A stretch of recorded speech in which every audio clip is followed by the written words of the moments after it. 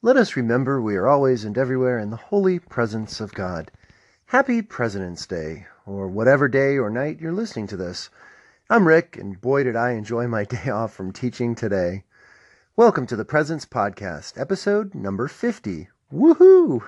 Although I spent most of my day doing schoolwork, I did keep my eyes, my ears, and my soul open to experience the presence of God in my day. Please hang here for a few minutes, and I'll tell you about what I experienced today. Although we had a bit of snow on Saturday, the temperature here in central Ohio shot through the roof today and hit the mid-60s. To be honest, I've been lazy lately and haven't been walking either on the treadmill in my basement or out on my neighborhood streets. Today, I didn't have any excuses, as it was about as nice as it gets here in the middle of February.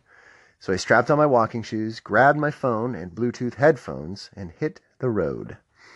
For me, what I listen to when I walk is almost as important as the route I take or the pace I keep. I've made myself a little promise, especially during the Lenten season.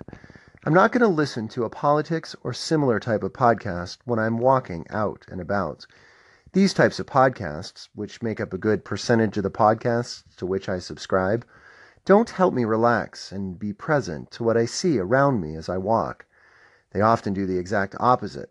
I feel more stressed and distracted when I hear about all of the insanity which passes for our politics these days. So I will instead listen to an inspiring podcast, or I'll listen to one of the great courses which I've purchased or that I've digitally checked out of our local libraries. Today, I listened to a podcast honoring a milestone. Would you believe that today was the 50th anniversary of a major television event? On this date, February 19th, in 1968, a show premiered on National Public Television, which would run until 2001 and would shape an entire generation of children, especially me. It was the first time that Mr. Rogers' Neighborhood aired. Just before writing and recording this, I went to YouTube to watch, for the first time in many years, the indelible opening which I saw so many times when I was a kid in the 1970s. Mr. Rogers opening the door and singing, "It's a beautiful day in my neighborhood, a beautiful day in my neighborhood. Won't you be mine? Won't you be mine?" As he put on his trademark cardigan sweater and then changed from dress shoes to his sneakers. It was heartwarming to see and hear Mr. Rogers' gentleness once again, as he spoke directly to children about emotions, kindness, generosity, and neighborliness.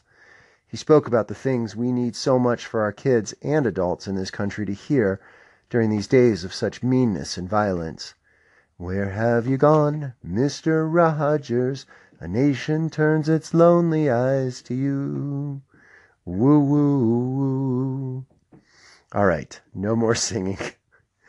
As I walked today, I listened to the NPR Fresh Air podcast celebrating this 50th anniversary of Mr. Rogers' national debut.